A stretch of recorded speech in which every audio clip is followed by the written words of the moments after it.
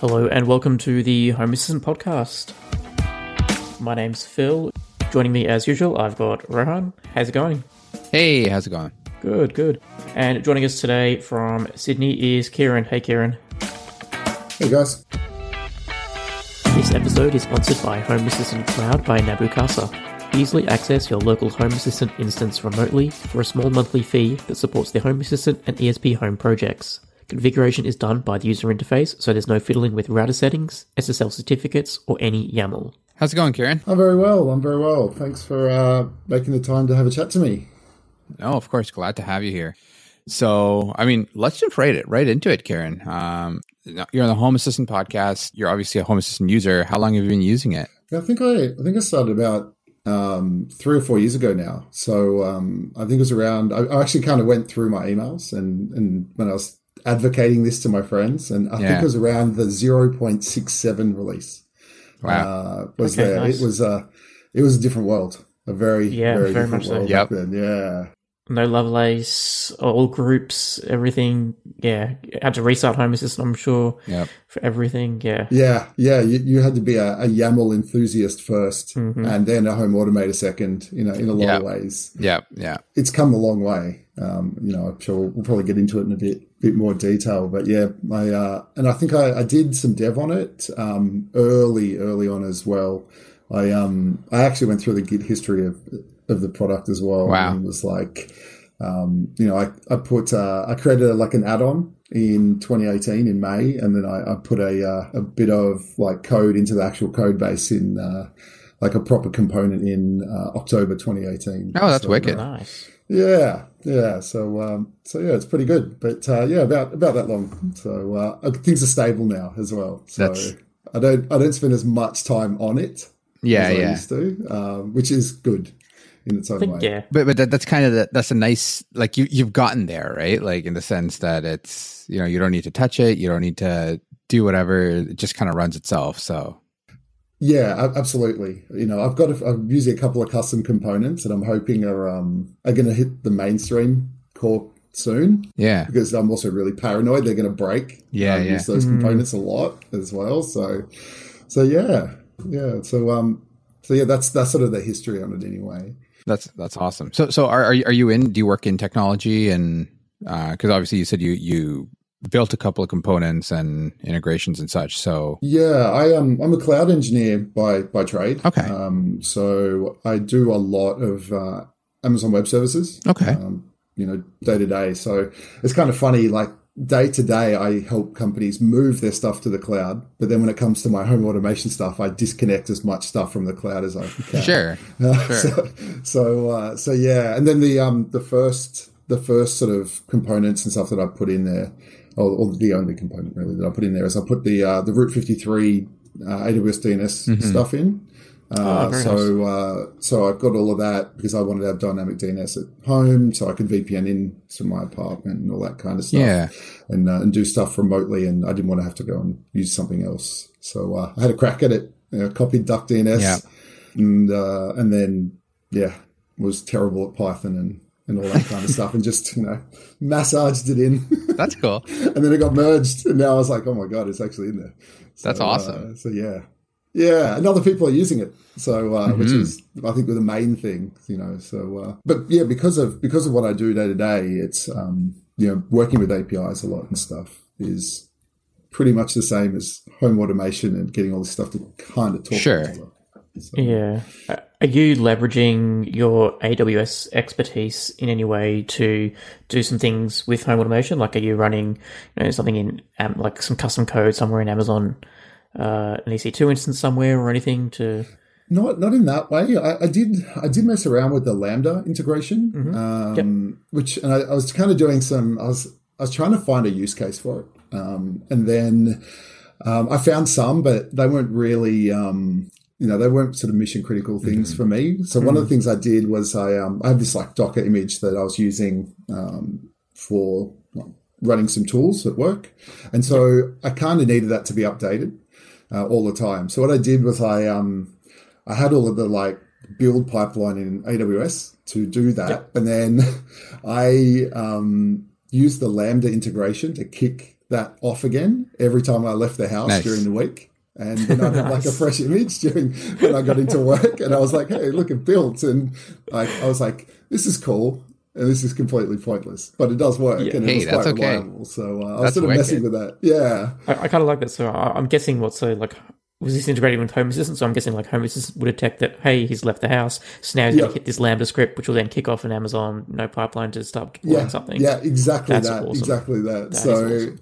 So it was, and because the Lambda integration is a notification, so it's just kind of like send this notification to this thing, and then it does the rest. But yeah, besides that, not really, because like running too much stuff out in AWS just because I want my house to function. If Phil, you know what the broadband network's like here. Yeah. so totally relate. Yeah. And plus, the Sydney data center isn't exactly cheap either, right? So yeah, I get free credits for various stuff, but yeah, I try and keep it all local. Yeah. It's what happens when you're a partner. So yeah, but yeah, mainly just sort of local stuff now. But I do take a lot of that stuff for a spin when I see it up there. So it's a bit of an excuse to check it out as well. But because there's Amazon recognition now, where you can do like some nice image processing and all that. So I have been meaning to look at some of the image processing stuff. It scares me. But it also is like pretty. I've got this problem. I've got this problem that I have this possum that keeps coming onto my balcony and eating all my plants. And like my girlfriend's like, can't you get your like robotic house to like scare the possum off? And I was like, I could do that. I could build a robotic scarecrow, and every time it sees it, wave at it, chase after it. Now, even better, just get like some irrigation controllers, like spray the thing, right? Man, that's actually my side project that never really happened during COVID. It's exactly that. It's like, I had some smart switches and I was going to do irrigation control for like the plants on my balcony. And I was like, well, I could just spray it, So yeah, you're reading my mind. Yeah. So I guess, you've obviously been in Home Assistant since what do we say, 2018? So a few years now. Is that your first foray into home automation? Did you start off with Home Assistant, or did you come from another platform? No, I started with Home Assistant. I was actually super interested in the security implications of all this stuff that I was buying. So I think the first sort of IoT thing that was an actual sort of generic appliance-y type thing was my Daikin air conditioner. And so I was like, oh, sweet, this has got a Wi-Fi controller. I can sort of mess with this, turn it on and off during like the shocking Sydney summers. I can like turn this on remote. But it was like the Daikin integration like was really quite garbage. Like the app was really garbage. The remote access was terrible. And so then I started poking at the API and I'm like, so this has no authentication at all and no security. And was it local or was it up into the cloud and then down? The local stuff had no auth. It still has no auth, which is great for Home Assistant, actually, because it just works. Yeah. But the remote stuff had like a really basic username and password, and there was a massive delay. I think it all ran out of Europe. So you turn the app on remote, and then like hours later, it might turn on. And I was like, this is rubbish. So I started like reverse engineering the protocols to try and see if I could like build something else. And then I started Googling around and I found that somebody else had reversed the whole thing and created a whole like bunch of other tools around it. And then from that, I found Home Assistant because somebody had said, well, let's put this in Home Assistant. And I was like, wow, this actually just works. And then from there, I started getting mildly obsessed. So, the usual build and rebuild your Raspberry Pi 100 How many times. SD cards have you gone through? Man, a lot. That was actually a big problem. Especially back in those early days, right? Oh, man. I've burned through some expensive ones too. I was like, maybe I'll buy the expensive ones. That'll help. Yeah, it doesn't work that way. Yeah. So what do you run it on now then? So I've got a NUC, and I'm running it on Docker. I'm going to switch back eventually to, the full, I can't even remember what we call it now, like the whole... Home Assistant OS? HAOS. I'll probably move to that, but that means I have to do another rebuild. Yeah. Everything, probably, or at least a migration. So, But at the moment, yeah, the main reasons that I moved was because of just the constant burning out of those cards. It was driving me insane. And it just, man, it doesn't miss a beat now. It just ticks along. I do an upgrade every couple of weeks, maybe at most, and then and it's just so stable. Yeah, I've got like the Zigbee USB stick and all that stuff now, but yeah, I'm kind of in this sort of nice calm moment. That's nice. It's you know what, I always find that's like a really good thing to be in, right? Like it's just everything works. It's exactly where you want it, and you know, it's almost zen, right? From that sense. Yeah, absolutely. Like, and there's no worse way to, you know. Oh, I know. When you have it and it kind of is flaky, that's the worst outcome. You know, and if you try and get people interested in it, or you try and show it off, and it's kind of patchy. It doesn't work properly. They're just like, "Are you serious?" And it's so bad for it. Like the optics on it, but yeah, it's good now. And I think all the components that I was using are stable. The other thing is that the Daikin air conditioning stuff, like they went through a few revisions, and now they kind of figured out how to have it play nice with all the Google upstream stuff and everything as well. So like, you know, you can use the app, the Home Assistant app, or you can just use the actual Google integration stuff, and that's nice. It just works. Like it's like it was built for it. So yeah, no, it's really good. But it's interesting, right? Because it's you build these things out, and it almost takes like a couple of years for it to settle, and obviously the cost part of it too, right? You're not necessarily gonna buy everything all up front, because that is a pretty heavy investment a lot of times, right? So, you know, I think it's one of those things where you start a project, you get, you know, let's say 2 years into it, and then it's like, okay, I think I'm at a good place. I've got my automations. I understand how I work. I mean, you'll still tweak a little bit here and there, but yeah, it's nice. Yeah, exactly. Like it is super expensive once you kind of want to start getting it done right. Yeah, and if you can avoid doing it all at once, you know, it is better. And also, each of these integrations have their own like characteristics that you've got to kind of tweak as well. So if you do it all at once, there's often a lot of tweaking and stuff that you've got to do. But yeah, I did do, so I renovated my house recently, and I like redid, I was like, okay, I'm going to get all this working. Like, and I'm going to buy the things that I need to make this, you know. Do it like all in bulk, right? Just get it in there. Yeah.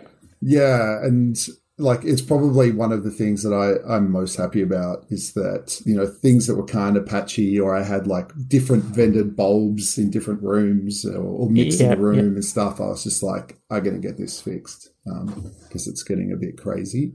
So, you know, I went and bought like 35 lights from IKEA. Right. You know, and put them all in and paired them all and got all that humming along. Interesting. Okay, so and that would be a good question then. If you were renovating your house, and why didn't you go the smart switch route instead of all the smart bulbs? Yeah. So what I've done is that I wanted to have my place.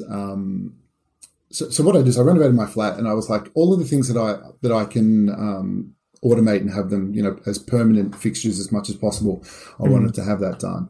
And then I looked at everything at the time, and it's changed again. But what I landed with was that I wanted to have every light in the house effectively, you know, independently controllable where possible. I could, you know, dim them, all that kind of stuff, and control them. But I also wanted to, you know, potentially, if I ever needed to move out and rent it, I didn't want to have it all hardwired in and have to either teach a tenant how all this stuff works or how to just leave it. So that was sort of the main thing. So what I did was I went and I evaluated. I bought like one of everything and like tried all these different vendors. I already had the Hue base station and I liked it. Yep. But I didn't want to pay for like 34 plus spares Hue bulbs. And, that would bankrupt you very quickly.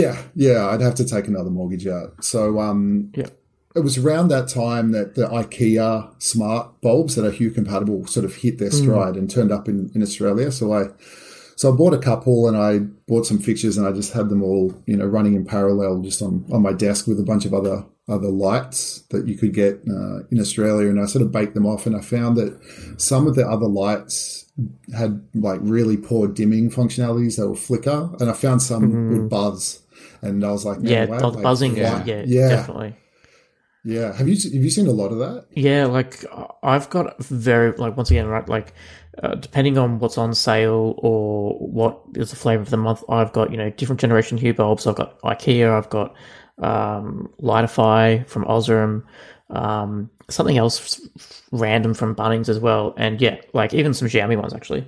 And depending on the quality of the bulb and the brand, like you dim the light down to like a 1% or something. It's not a true 1% that you could get with a real dimmer in the wall.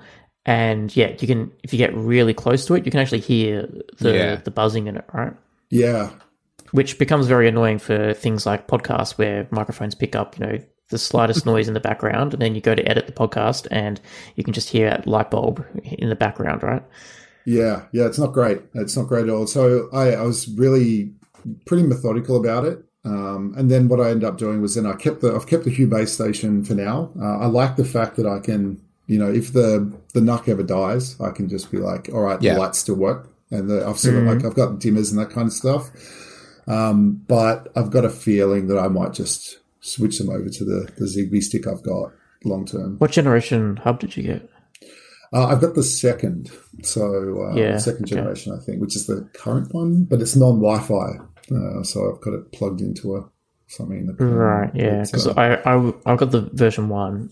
I actually got a couple of version 1s. I found it cheaper to buy the starter kit, right, to get the 2 bulbs and the hub, and I never was able to sell the version 1 because when I went to get it, the version 2 came out, and then now Philips has sort of started, deprecating, the old hardware, and I was like, nah, jump ship, get over to Decons. Or I originally started with like one of the CC2531 radios using Zigbee to MQTT, but like that's the beautiful thing about Zigbee, right? And all these projects that are out there, just it's easy to migrate off the Hue hub if you need to.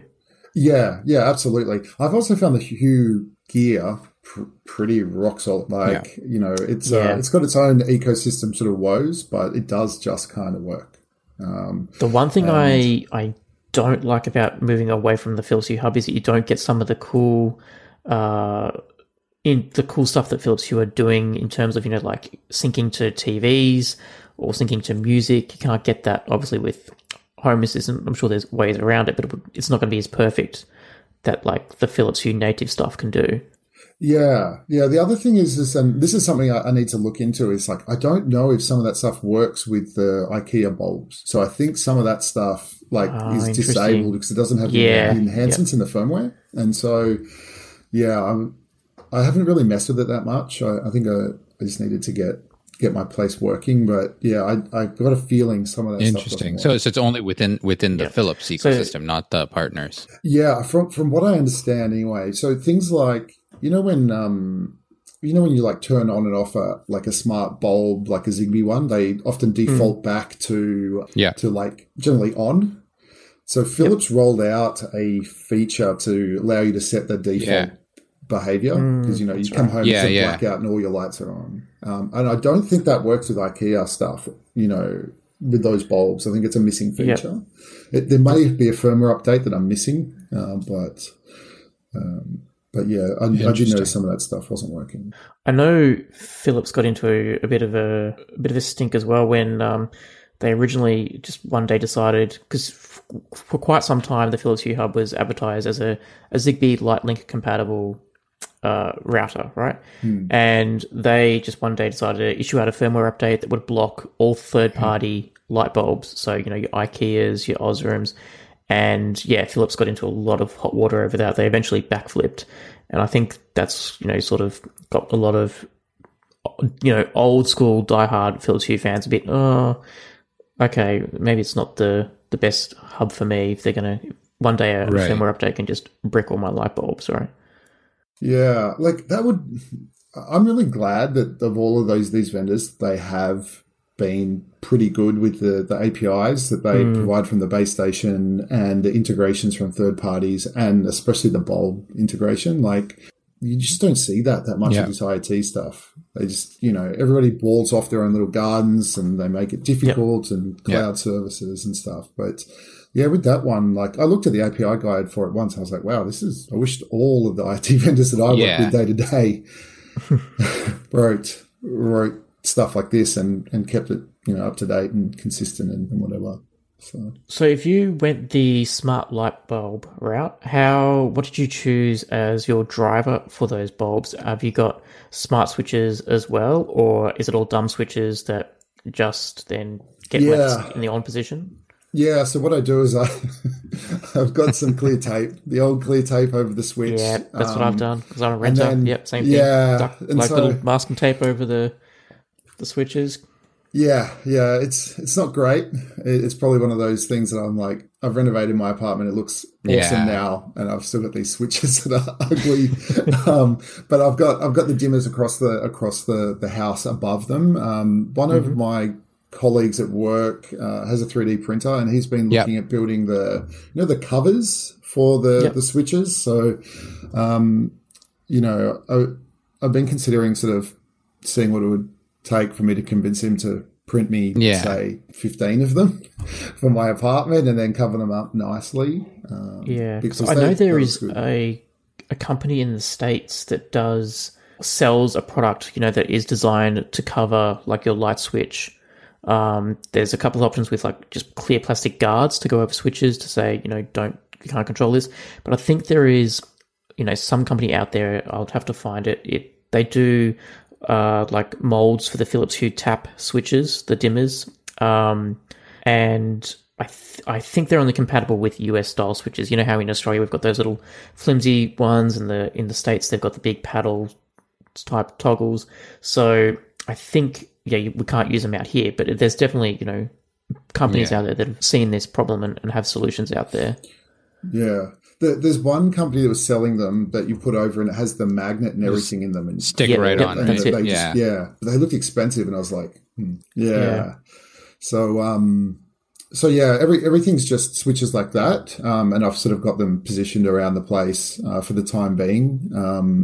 Because, if I ever sell a place or if I want to, rent it out, I didn't want to be like, okay, here's how you have to kind of use all this stuff, Yeah, you don't need an instruction manual for your house. Yeah, exactly. The other thing is, I see a lot of people going to the like Bunnings in Australia, and they're buying these things that are like they talk back to Tuya, and they're wiring them into their house, and I'm like, I look at this and I'm like, oh man, this is crazy talk.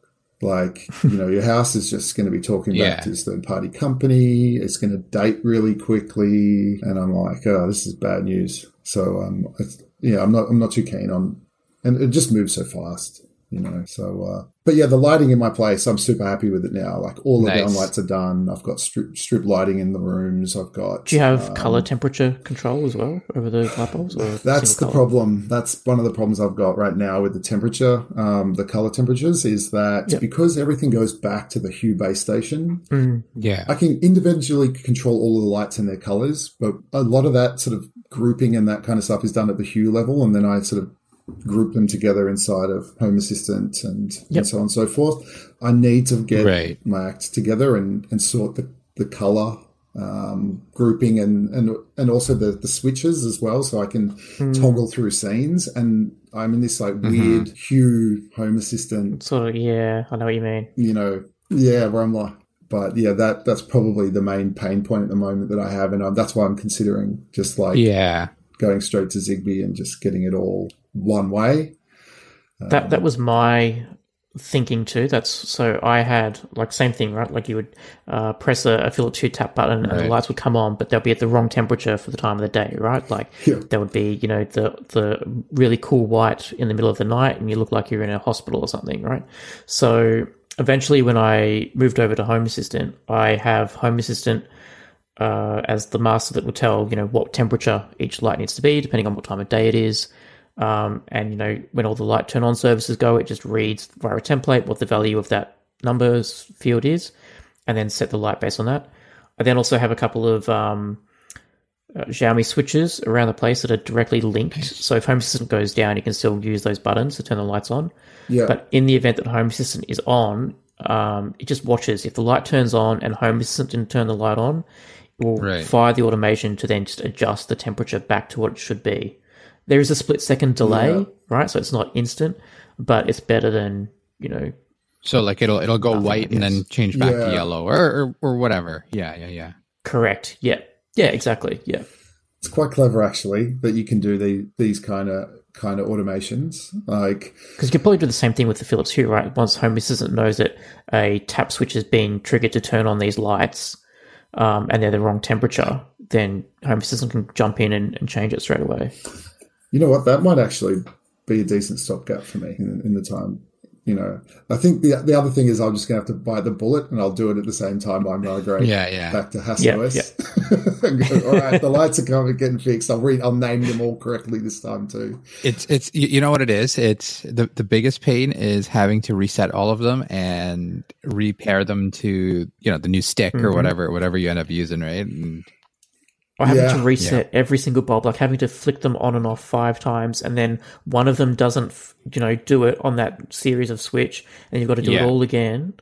Yep. Or you have to walk around with a Philips Hue dimmer and then go next to a bulb and press the on-off button on your little remote, and it unpairs the wrong bulb. Oh. So you know what I did for this? Zigbee. You know what I did for this? Because I couldn't do that 5 flicks, put them in consistently for like 4 lights at a time. And because my base station was in another room and I was doing the lights, like 35 or so down lights for the whole place, I was like, this is driving me insane. So I went back to IKEA and I bought one of their single or 2 downlight fit things, and I cabled up to a thing, and then I would just do 2 lights at a time at my desk and then pair them, name them. But even that gets pretty old fast when you're doing over 30 lights. You have like a priming station to get your lights going. Yeah. Oh man, and it's funny. I have exactly 2 Tradfree, like the IKEA bulbs, which are the GU10 ones, because I found that they're one of the only people that actually make a smart GU10 bulb, right? So my hood range above my stove, so like the exhaust, that one it's got 2 little lights there, and those were just not smart, and that's the one light I always forget to turn off before I go to bed. So I was like, okay, fine, worth the investment, whatever. Same thing, resetting it, but it's a button, like a push in button. Oh, really? And it is the most frustrating thing, right? So the button itself is on the exhaust itself that you turn on and off. Of course it is, yeah. So it's like I'm like pressing it frantically as I'm like please let this cheap button not like fall off or something like that, right? And trying to reset this, and it's the worst. It's the worst. I hate having to reset these devices. So that's what I've got. I've got like over 30 of those GU10 IKEA bulbs in my place, and it's the worst, absolute worst. When you have to do so many of them, and you're like, you try and bulk do them, and and it doesn't work, and then you're back to small numbers in sequence. Yeah, unfortunately, I think I'm going to have to go to that pretty soon. I was telling Phil the other day, I'm pretty sure my Conbee is dead. So my heart goes for you, man. Yeah, that's going to be a pain in the ass to have to redo everything. Yeah, well, I think before that, I think I'm going to try deleting all my ZHA stuff, which means I have to repair everything again. But and then go from there. But it's brutal. My mate, he's pedantic about naming everything as well. He's one of my colleagues, and he's like, "Man, you got to redo all yours anyway because you've named everything wrong, and it's giving me anxiety." Honestly, most days I'm with them there. Like it's to me, it's one of those, like, because I will just not find it, and the worst is when the label mismatches the actual entity name or something like that, and it's like, I get it. Yeah, he's right. He is right. So but right now everything just works so nicely. Yeah, and I'm like, okay, if it ain't broke, like, don't fix it. Yeah. But do you want me to tell you a bit more about what I've got? Because I've got more than just lights. Yes, tell us. What are you using to drive Home Assistant? You've got like you said Google Home before, but what else are you using there? Yeah, so I've got it all running on the NUC. I use Docker for that, and Docker Compose just to keep it like super tidy. Nice. I'm an IT geek, by day. So, I kind of set it up so that it's nice and documented, and I've got like all that stuff in GitHub. Beautiful. So I lose it. But you just don't have your light bulbs named correctly. Yeah, but I can't. Yeah. Look, it's a long story. 99% of the way there, just that 1%. Yeah. I know. I'm always up for continuous improvement. That's it. That's it. But then, from there, what else have I got? So I have a whole bunch of the Xiaomi sensors.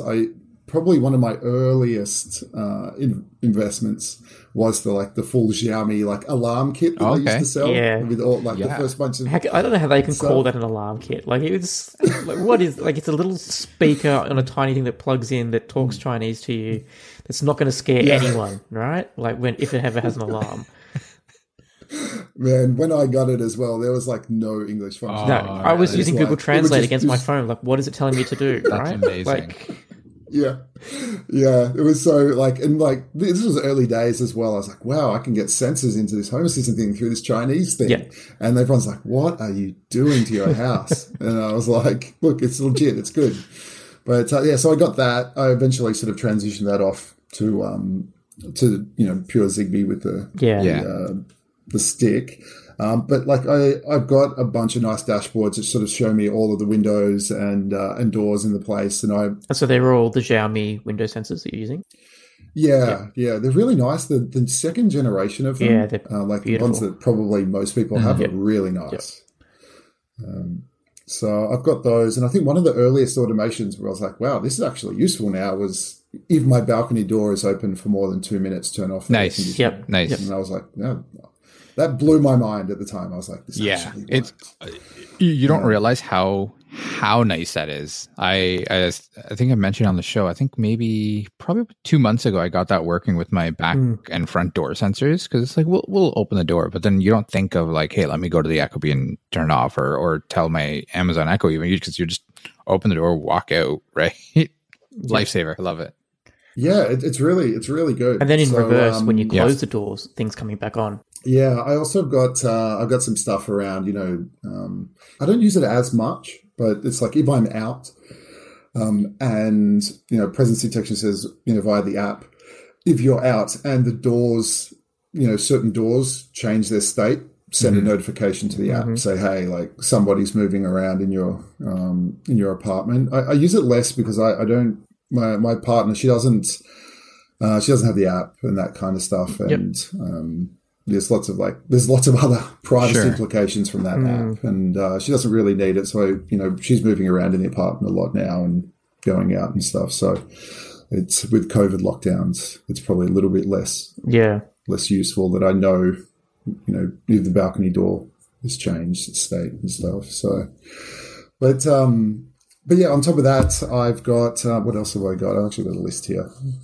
Something I prepared earlier. So yeah, I've got the Daikin air conditioning. I bought these Xiaomi fans. Have you seen them? Ceiling fans? Do you mean? Or no, they're like pedestal. Oh yeah, fans. I actually got one, and the first thing my wife said is that a fan for ants? Because it's so tiny compared to what we usually have out here, right? They're really nice. Yeah. As well. Did you get the battery one or the one that plugs into the wall? I got both. Oh, nice. Yeah. So they look really nice. Summer in my place is pretty rough, and so I was like, I need to get a new fan, and I'm working from home, and my other one was pretty noisy, and so I was like, I'm not going to lie, I immediately was like, IoT fans. Obviously. That makes sense. And then that helped me decide that I needed new ones. And but these ones are really nice. They're white and quiet. Yeah, this guy has written a custom component. Yep, I'm using the same one for them. Yep. Yeah. I'm really paranoid about that one breaking. Actually, interesting that you said that. I think for whatever reason, mine has broken in the last couple of weeks or something. So I'm going to have to, maybe my IP address on the fan has changed or something. But yeah, I've got a card on my Lovelace saying, hey, the fans have unplugged it or something. So I'll have to look into that. Yeah. Yeah, I'm really worried about it like breaking because they've been doing a lot of work. I've been following it in the code base to see what's going on and if this guy's going to move the code in there. And it looks like he has been, but obviously, he's got a day job and all that other stuff as well. But yeah, so I've got these two fans. I use them a lot. My partner uses them a lot as well. And they're really great. And then I've got the, it's almost like a rite of passage now, the Xiaomi robot vacuum cleaner. Oh, nice. So yeah, it's actually pretty good. I kind of bought it as a bit of a gimmick back in the day, but, I hacked it. I've now got the custom firmware running on it as well. So I need to get the zone cleanup sort of working, but I find it does, like for an apartment, it does a pretty good job. I've been messing with that for a while, and the custom firmware so that it doesn't talk back to China is really, really good. It does just kind of work. Hey everyone, I just wanted to take a minute to talk about the Eufy Video Lock. It's a smart lock that's really easy to set up with just a Phillips screwdriver and no extra drilling. It's got a keyless entry, so you don't need to worry about fumbling with the keys when your hands are full. Also, you don't need to worry about handing out extra keys when you're in a pinch, your kids losing them, or people copying the key and passing it around to each other. Something else I like about the Eufy Video Lock is that it has a camera built in and it works as a doorbell as well. Personally, I think the Eufy Video Lock is great for apartments or cottages where you can't necessarily add extra holes for a video doorbell. My favorite part about it, though, is that there isn't a monthly fee and your recordings are locally stored, so you don't have to worry about someone else owning your doorbell data. You can find it on Amazon, or if you want to know more, search Eufy Video Lock, that's EUFY Video Lock, or visit eufyofficial.com/videolock to see how you can gain complete control of your door. So is that the big thing there? Like, does it offer other stuff? Is it the security kind of implication there, or with the custom firmware? Yeah, so I've got the first model of the Xiaomi Vax, and like to use it, you've got to use this Chinese app, the My Home app, and like it all talks back to China. And so what somebody initially did was that they let you hack it in a way that you could, turn some of this stuff off and whatever, and integrate it more directly into Home Assistant, so you didn't have to go by their cloud service. But then somebody came out and just we could just replace all of the software in it with this like open source alternative. And so, oh, nice. So I put that on there, and now it doesn't talk back at all. Wow. It's literally a completely local device. And, but then on top of that, they've been adding more features. So like the model that I've got, they've added like zoned cleanup. So you can essentially say clean the kitchen or clean the living room, and it'll only clean that area. Yeah, exactly. And then they've given you like an API that you can, call those things. So Home Assistant can just say, run an automation and it'll go and trigger that zone. So I've got all of that running. It took a little bit of hacking around, but yeah, it's been super stable. I haven't seen a change in its behavior at all, which is pretty good. And then I've also I've got these Xiaomi plant sensors as well. Yep. So, Rohan and I have a few of those. Yeah. Man, they're super good. They're great. They're not cheap though. No, I know for me, they're like, I try and get them when they go down in price a little bit, but they're still like $20 a pop almost. Yeah. So I think they're really good. Like I grew chili plants, or I try to when the possum's not eating them into the ground. And so I bought them a long time ago, kind of when I went crazy with IoT stuff. I was like, hey, this is for sale on AliExpress, let's just buy it. But yeah, I was really, really impressed with how well they work. The plan was to have an irrigation system on my balcony this year, to sort of, trigger automations based on, watering and that kind of stuff, because I don't have water on my balcony, so I was going to just put a pump in there. Yeah, have you got power on the balcony? I do after my renovations. Okay, nice. So, Yep. Yeah, so what my plan is that I'd have a couple of smart plugs, and then either a decent enough like a pump for fountains or something like that. Bunnings, and then a tank, and then like a misting sort of. I actually bought half this stuff. It's sitting unopened at the moment, to like do like misting over the plants. So to be honest, with COVID and things like that, and also the possum is literally destroyed. I'm on the third floor, and this possum keeps eating. Wow. all my Are you sure plants. it's a possum and not something else? Yeah, I got a picture of him. So we were actually initially we were like, hey, there's a possum. That's great, nature in the suburbs, and then next morning we were like, that possum. Yeah, it's got hell to pay. So that's sort of the core components, and then sort of use-wise, I've got Google Home. So and that sort of provides the interface to the home. I use that for like my girlfriend, the girlfriend mode. Mm-hmm. Rather than give her like the Home Assistant experience, I use that because she can use it anywhere, and I can reduce the number of entities that are exposed sort of right down to that, so that she just gets a pretty clean experience. That's sort of the core of it, and then I've got other bits and pieces, and then around that I've got the Unify Ubiquity gear throughout my house as well. That was sort of the other thing I did when I renovated, was to get data cabling through the whole place, make the network be less of a pile of cables in the corner where the internet comes in. Beautiful. And have it run through. So everything in the house now is cabled through nicely and hidden away, and got the internet sort of access point mounted in the hallway on the ceiling. And stuff like that. So, and then I've got sort of other bits and pieces, like I've got like a TV and some Chromecasts and all that kind of stuff integrated pretty nicely as well. So yeah, it's good. It's really good. But yeah. That's awesome. So in terms of like, I'd say in terms of your uses and your automations, and what are kind of the top 3, let's say, that you find the most useful, that you like? I think it's the routines for things like going to sleep.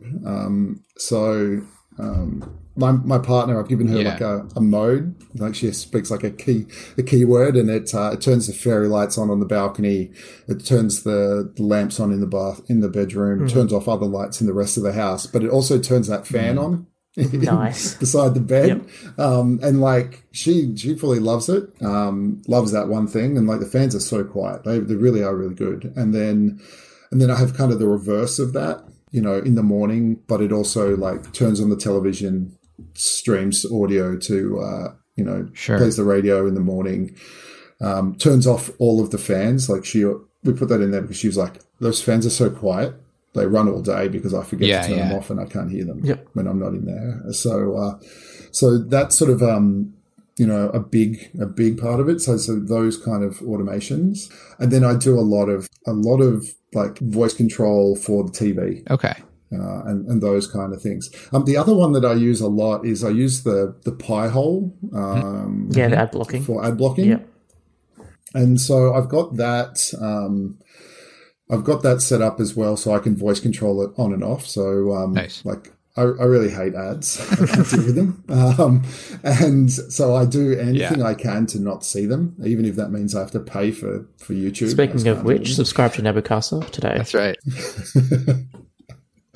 Absolutely. That's the other thing I do have as well in Nabucasa. But yeah, I've got the Pi-hole integration, and what I can do is I can a lot of the streaming services my girlfriend uses for things like watching MasterChef on TV and stuff. They don't work with the ad blocker on, so I've got like so I use annoying. the switch Can on you there. can you selectively? Like, can't you just respect the ad blocker? Like, let me watch your content without ads. Like, and what really frustrates me with those streaming services is that the ads load really, really quickly. But then when you go to watch, like the MasterChef or whatever show you're trying to watch, it then buffers for 5 seconds and then says, sorry, network error, timeout. And you go back to watch it again, and you got to watch the ads again before you can actually start it. But I wonder why torrenting is so popular. Like, God. Yeah, it's a disaster. Yeah. But what is cool is that it's now native functionality in Home Assistant. And which is great for everybody else, but it kind of took the wind out of my sails once I got it all working like I built it myself. I was like, oh man, that was one of those things I was going to talk about in the podcast, and now it just works. Everyone gets it. But what's cool about it is that you can expose the the turning on and off of the ad blocker through like a regular switch. Yeah. And then, so my other half, she'll, I'm sure the neighbors hear her saying weird things like telling Google to turn the ad blocker off and all that kind of stuff, so she can stream, MasterChef. Yeah. So. Would you typically like tie in, like, let's say you say, hey, play Netflix, or I guess Netflix is a bad example. Play, I don't know, whatever service with a ad, Hulu or whatever, and then could you tie that in with that kind of an automation to say, okay, if that's the case, then kill the ad blocker for this? Yeah, you definitely could. It's probably because the ad blocker is just a switch. You could chain it with anything. I think the tricky bit is like what services. Does the Chromecast if you say, for example, if you're using Chromecast, does it expose what app it's running or what it's streaming from? It will tell you. I'm trying to remember. It can tell you what's playing on it, but I think it's pretty basic. Yeah. So right. I don't use it in that sort of granular level either. So I kind of just use it as a streaming kind of output to the TV. The TV I've got as well, it's a Samsung one with the older firmware, so it's kind of breathing more life into it for a couple more years. Yep. I know where you're coming from. Got the same problem. Yeah. But I think, coming back to your original question, I think that the scenes around that are the big ones, and then the ad blocking. It's really nice as well with the ad blocking because it gives you metrics into the Home Assistant Lovelace interface, so you can be like, don't have to go and log through to see what's being blocked and the state of it and things like that. So but yeah, it's but I think I was talking to you guys before about before this about like I think that the biggest impact is how it helped my partner sort of recover from being sick. Yeah. My partner, right? She's like from the country. She's like allergic to technology. She vocally thinks it's all unnecessary. We have the running joke that if she had her way, we'd all just go back to horse and cart, and that would be fine. Yeah. So when I was sort of working on all this stuff, she was always like, "Oh man, is this really necessary? The light switch is right over there, and whatever." But interesting. How did you meet your girlfriend? Like, did you meet her at an AWS conference? Like, and she was trying to have the front picketing against Amazon, setting up an infrastructure center with her horse and cart. Like, that's seems like a very strange match. Yeah. No, I think it's why it works. I think it's why, because it's like I don't talk technology really at all to her. Yeah. So that's funny. It's good. But my situation's no different, just FYI. Yeah. So and the neighbours here I'm sure are swearing at it when her routines don't work as well, or it half does it. But she got during COVID last year, she got like very, very sick. She had to have abdominal surgery effectively. And I had to become her primary carer. Yep. And so it was kind of a pretty bad time in that we're in the middle of a pandemic. She has to go to hospital. She has to have a whole bunch of stuff that was pretty nasty. And then she had to kind of have somebody look after her. So I moved her back to my place, but she could barely walk. She was very, very low in energy and all these kind of things. She would like often just pass out and whatever. And so I also had to work remotely. So I had to have a full-time job. She couldn't work and paying the bills. But what really helped a lot was like all the Home Assistant stuff. She would want to be able to turn the TV on, but she was in pretty bad shape. She could voice control it on, or she could use the phone app to do some of these things. And then, she was super sensitive to temperature when she was recovering. So she was able to use the Daikin air conditioning through the Google Home app or voice control to really help adjust, the comfort levels that she had. I used reminders for her medication just off Google Home. For those kind of things. And she could adjust the lights, as she needed to without having to get out of bed. And now she uses all this stuff. Now that she's recovered, she uses this stuff like... Old habits die hard. Yeah. She's going to lose some of her air conditioning privileges this year because we had a like $700 power bill. Yeah. Yeah.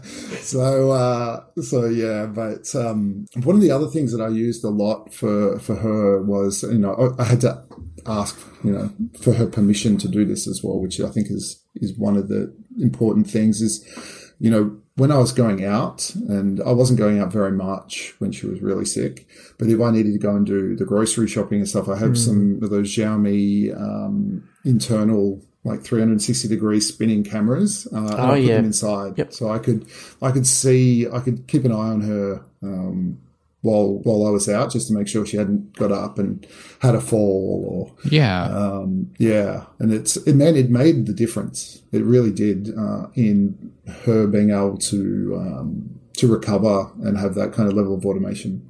I think it's great stuff, and I think we're going to see way more of this kind of automation for recovering patients and stuff and out care in the future. Yeah, that's very interesting. Yeah. So it was mostly, so she would just access everything through the voice commands to do all that, and your fall detection as well. Did you incorporate anything else, or was it just manual in terms of looking for the fall? Like you'd open up your phone, check in the app, and see what's up, or did you? I mainly just would have I mainly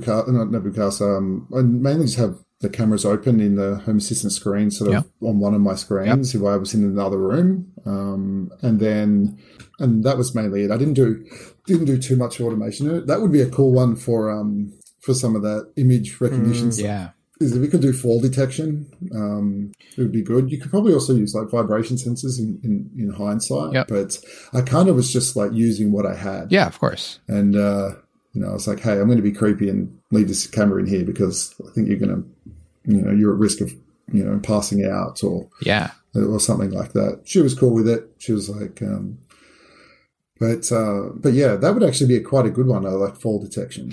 Yeah. What did you have? Like, I think there's like ZB buttons or keychain buttons that you could have. Did you have anything like a panic button that you could press to get your attention or anything like that? Did you think about anything? Not really. I probably, the other thing is when it all started going on,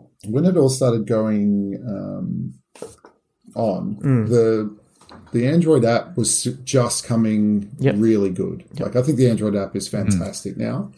But I think it probably hadn't hit its stride yet around functionality. And I think in hindsight, I probably would have just said, I built her a dashboard and just said it had one big button on it, help, and then had her log in and do it. But yeah, I generally tried not to be out too long during this phase. But especially with lockdown, right? It wasn't like you could be out for too long anyway.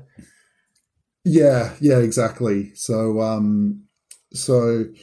I'd probably do something like that now. The other thing that I've been doing, which is kind of related, is that my other half, her mum is traveling effectively by herself around Australia at the moment, and like with a caravan.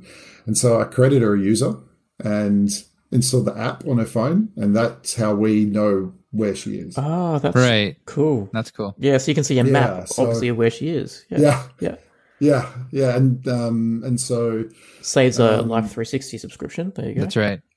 Yeah. So she is checking in with other people, but it's like if we don't hear from her and we check in, we'll be like, oh, where is she? And has she sort of is she where we expect her to be, and that kind of stuff, which was it was a kind of strange outcome that I did it that way, because I was like looking at like all of these other tools, and you can do it with like Google stuff. Maybe I can just do it with Home Assistant, give her a user account, and then chuck her on a dashboard. Yep, that's really cool. So so I thought that was kind of.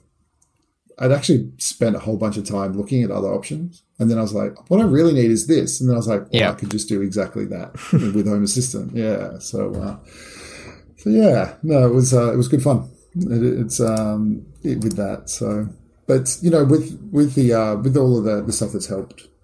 In that space. Now I wish I'd done the fall sensor in hindsight. Hey, I mean, at the end of the day, you do what you can in a pinch, right? And again, especially with everything closed and everything, I mean, sure, by the time you ship something in from China or wherever, it's going to be, it's going to be a couple of months, right? So yeah, do what you can in a pinch. I think that's a great tagline for Home Assistant. It's like that's right. Like that. Yeah, it's like you can cobble so much stuff together with it. Like I think that sums it up really well. So yeah. Look, that's the story. Yeah. How did your partner what did she think of the automations and stuff? Were you constantly having to tinker? Was she like, oh, this would be cool if I could do this, or did you just sort of like set it all up and go, all right, this is how it's going to work now, or was there a feedback loop? It's funny, we're in this weird situation now where she'll say to me, hey, can you get the morning routine to like turn the fan off now or something like that? And I'm like, you realize what is happening now. You're actually asking me to automate things further. And she's like, I know. It's weird. But yeah, I think, the basic stuff was pretty good. Like I had it all. So she got sick just as I'd kind of renovated everything. Right. So everything, I kind of got it all prepped and things were working quite nicely and things like that. So I didn't have to do too much, but I am sort of adding enhancements in here and there now, based on what she wants. And it's coming into winter, and I know that she's going to be like, I want to be able to pre-warm the house and that kind of stuff when we're coming back. So I think we'll start seeing a bit more of that as the seasons change. And the fans go back into the cupboard and so on. So yeah, I know. Like we actually do get cold weather here. It's just not at the level of yours. Yeah. No blizzards or anything. You know what? That's okay. I'm looking forward to my summer now. And then, it's finally started to stay bright outside for past like 6 p.m. So that's nice. But yeah. And Toronto has very good summers as well, actually. It does. It's beautiful. I was very surprised when I was there at how warm and humid it gets. But But yeah, I think that'll be the sort of, as we change the seasons, I'll start seeing a bit more of automation tweaking and stuff at her request. Right. But yeah, things look stable now. I think that's the big thing at the moment that I've noticed with Home Assistant. I know, like Phil, listening in the past, you were how do I say this? You were concerned with the direction away from YAML, right? But one thing I have noticed is that there's a lot more people that I know who are like non-technical who are really working with it.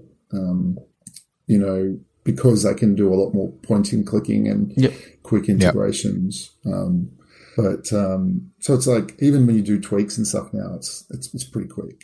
I must admit, like the UI is getting a lot better. I still think Home Assistant has, one of its weak points is, user experience, and I don't think that's a secret to the Home Assistant team. I think once again, this is an open source project.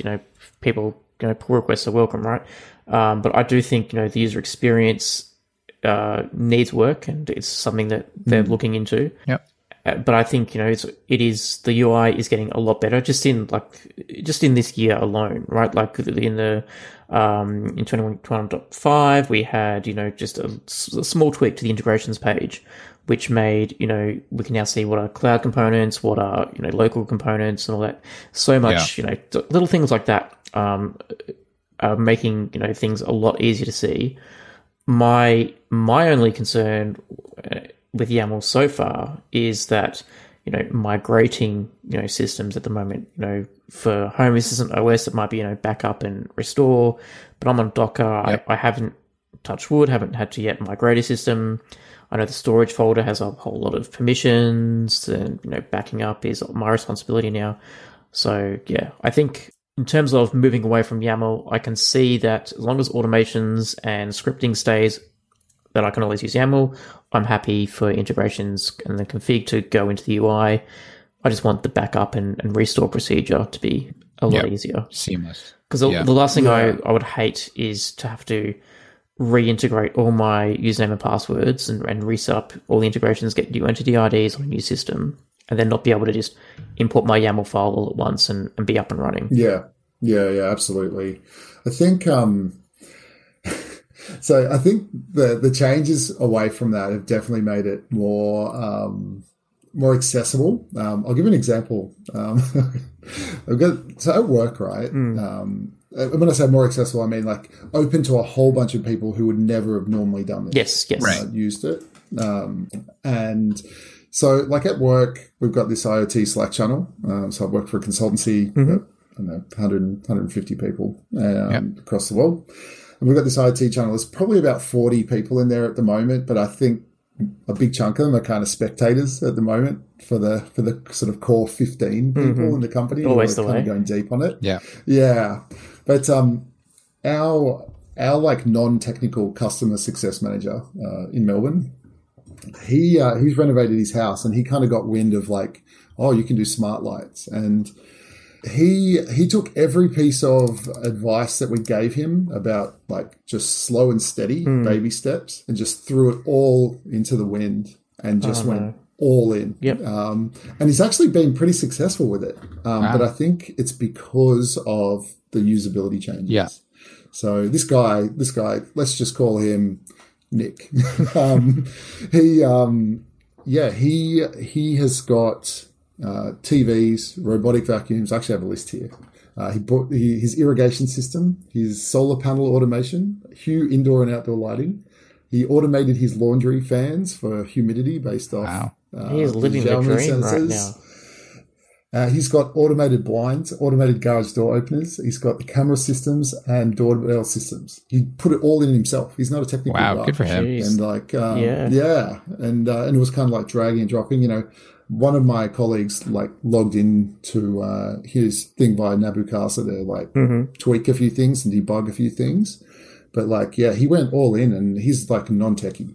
And I think that was the moment where I was like, there is no way he could have done this if he had to write a line of YAML, you know. Yeah. It's And I think that's the point of moving away from YAML, right? Because, you know, it needs to be point and click set up. Yeah. And 100%. You know, do basic automations within the UI. Yeah. Yeah. I think also he was very lucky. He kind of started when Home Assistant like hit this real sweet spot of stability and, you know, usability all at once. I was like, man, he's got more done in such a short time, man. I was like, by your stage, I would have rebuilt like 5 times. But which is awesome, right? I mean, that goes to show kind of whatever they're doing is working, and you know, kind of keep going. But it's you know, it's headed in the right direction. Yeah, absolutely. But yeah, I remember the YAML episodes and the you know the various blog posts, and I was like, it's gonna be interesting to see where this lands. But I think it sounds like they've got a pretty good sweet spot. I think so. Yeah, definitely. So, but yeah, I'm trying to think what else I've been doing. Like I've spent a lot of time like hacking on things. And like, have you guys seen? I'll tell you one thing I have been thinking about. Have you guys seen any automated desk stuff? Like it's in a sit-stand desk sort of thing. Yeah, kind of. Yeah. Right, I think you can talk about this. Yeah, so I got an IKEA. I want to say it's like Idesen or something like that. Just name escapes me right now, but it's one of the Bluetooth ones. So it's a BLE one. I actually don't like the BLE functionality. I actually prefer having like a plus minus button or up down button, whatever.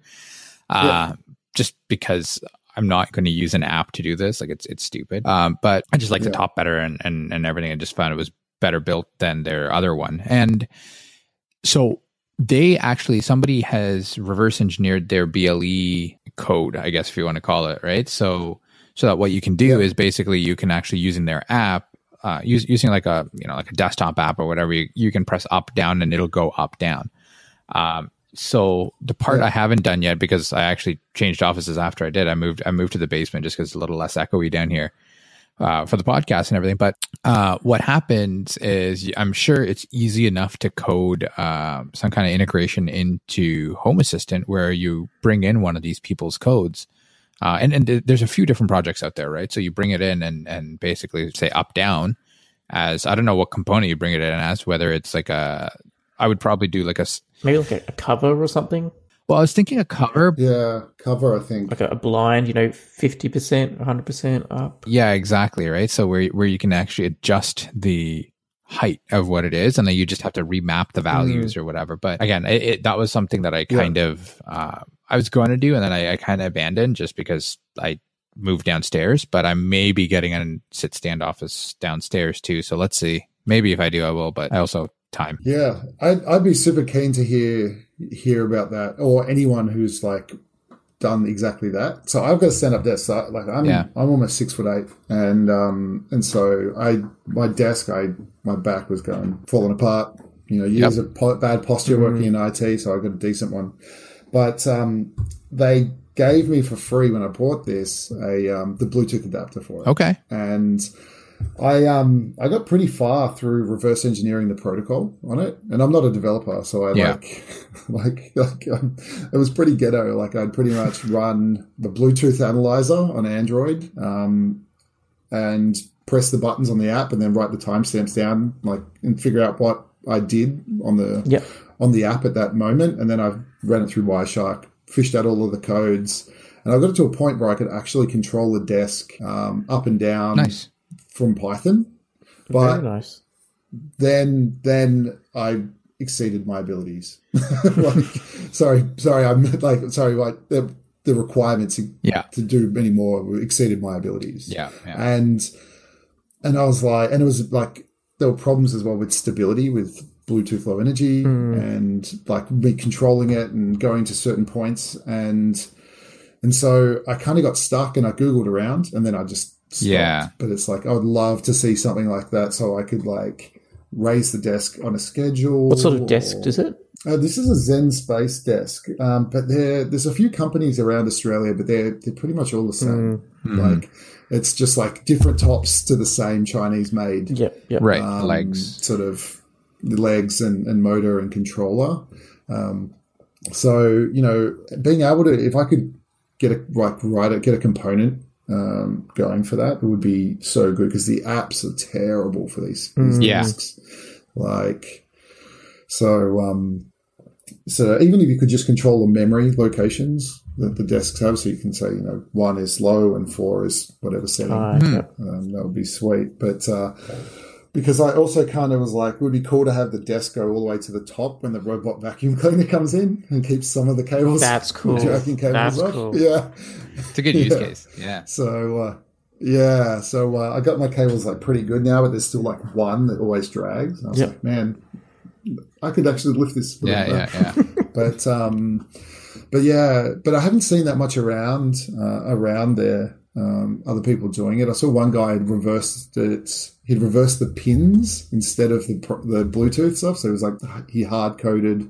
He built like a cable, like a serial cable, to put it into something else. And I was like, I kind of want to keep the Bluetooth functionality there. Right. So in the sense that you mean they basically took it and basically built their own like serial controller or something like that.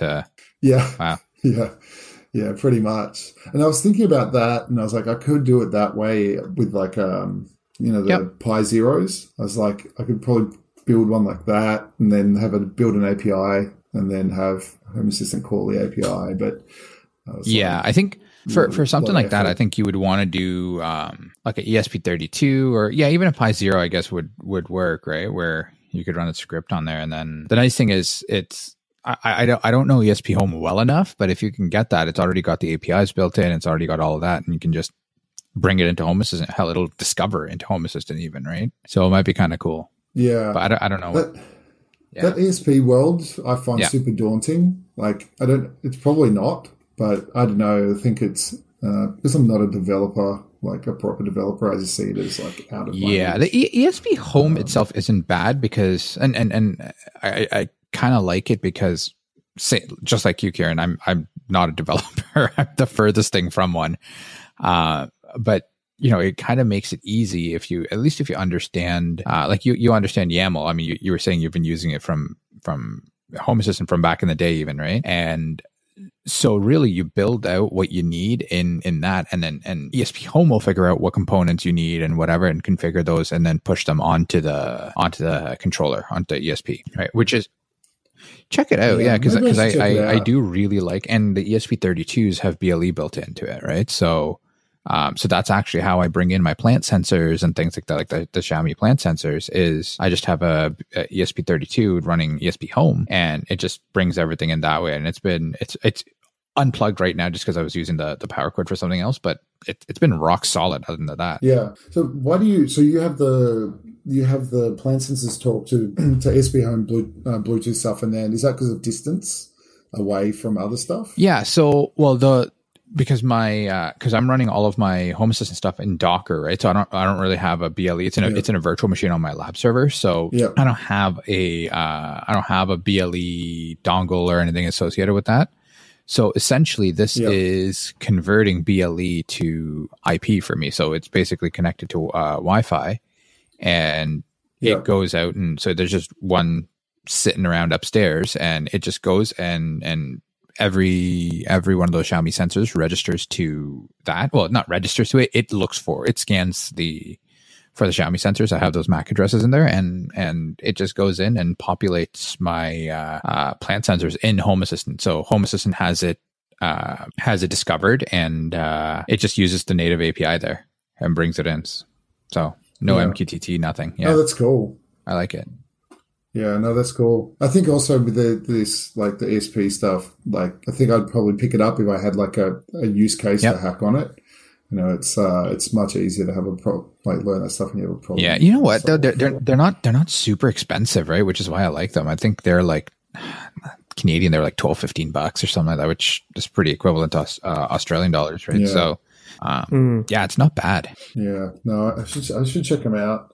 I've also got this like old Kogan panel heater. It's a smart one. It's 2-year.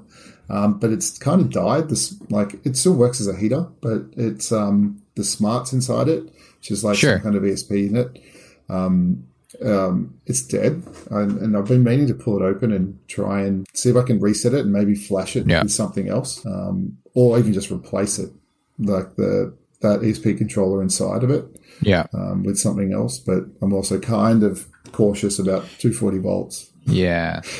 You'd be surprised how many people have done this stuff though, right? Like you're probably not the first. So yeah. So I think as we come into winter and I want to have that heater like kind of working again and have it automated, I might have another look at it. My dad's good with all that power type stuff because it's his background. So I might be like, hey, can you pull this apart and tell me if I can replace this one little piece without me, getting fried. Or burning down the apartment. That's actually more the concern I know that I have. Yeah. Yeah. Yeah. It's funny because I'm right there with you, right, Keiran? It's, we've had Pete on the show before, XBMC Nut, who's talked about his setup for taking the Breville espresso machine and making that smart with a Shelly.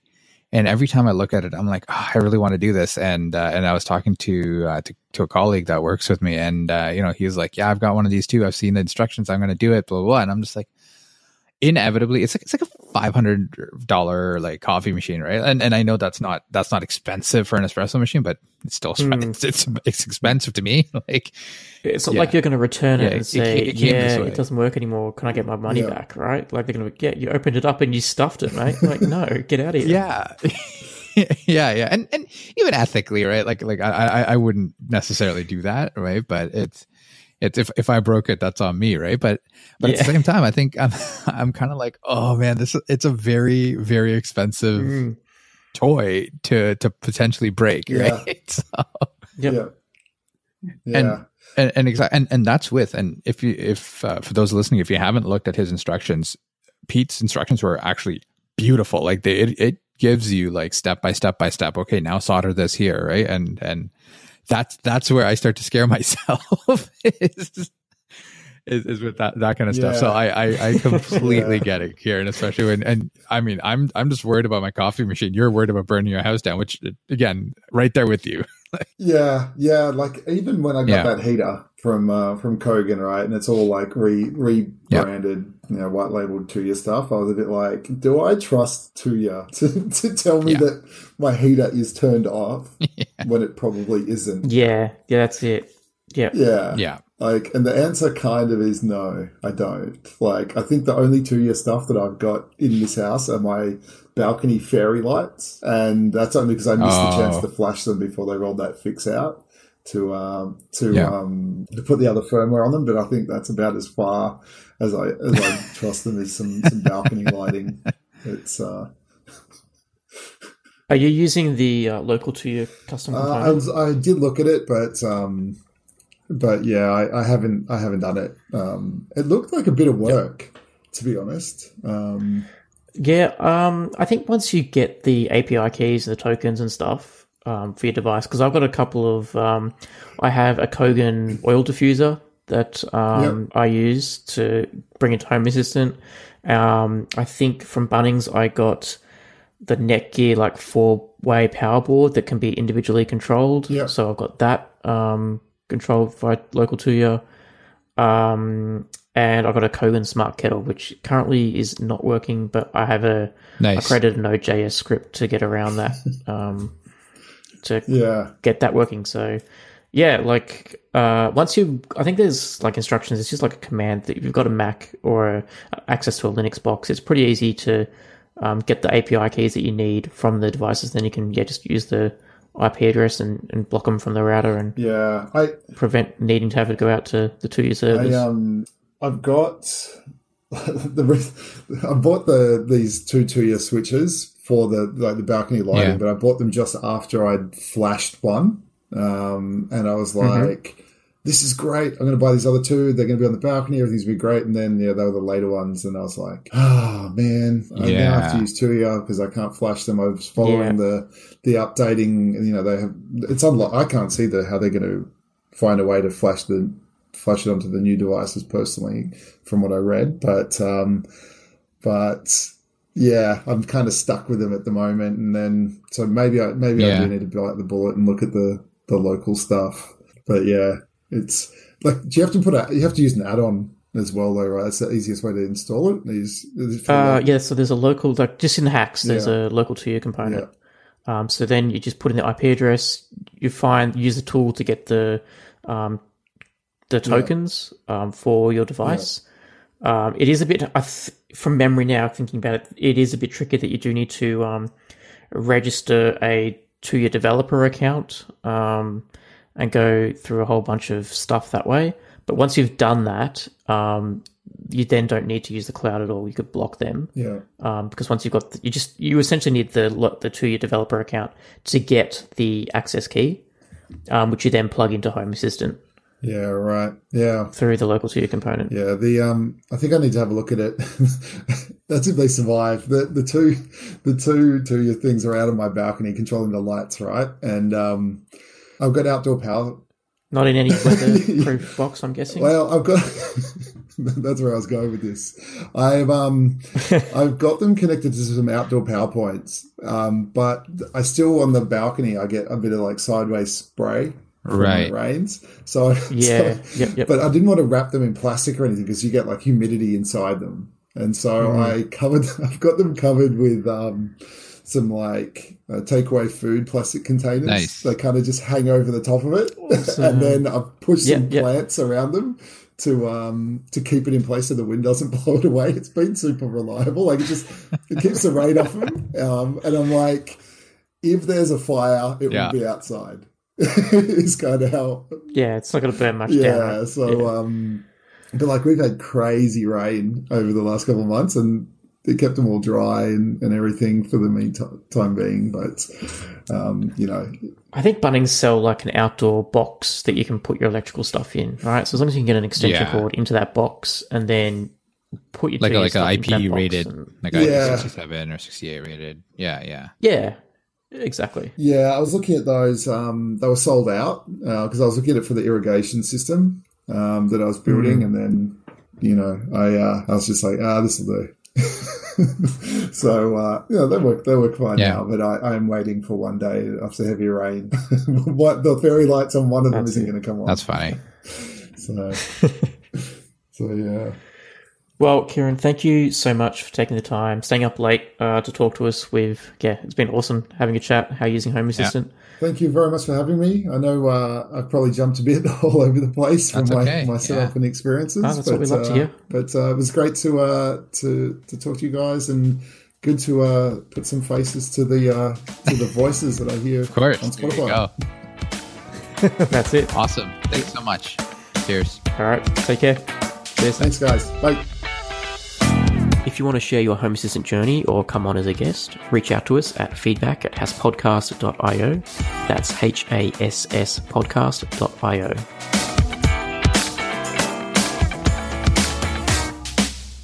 The Home Assistant podcast is hosted by Phil Hawthorne and myself, Rohan Karamandi. For links to topics we discussed today, check out our show notes on hasspodcast.io.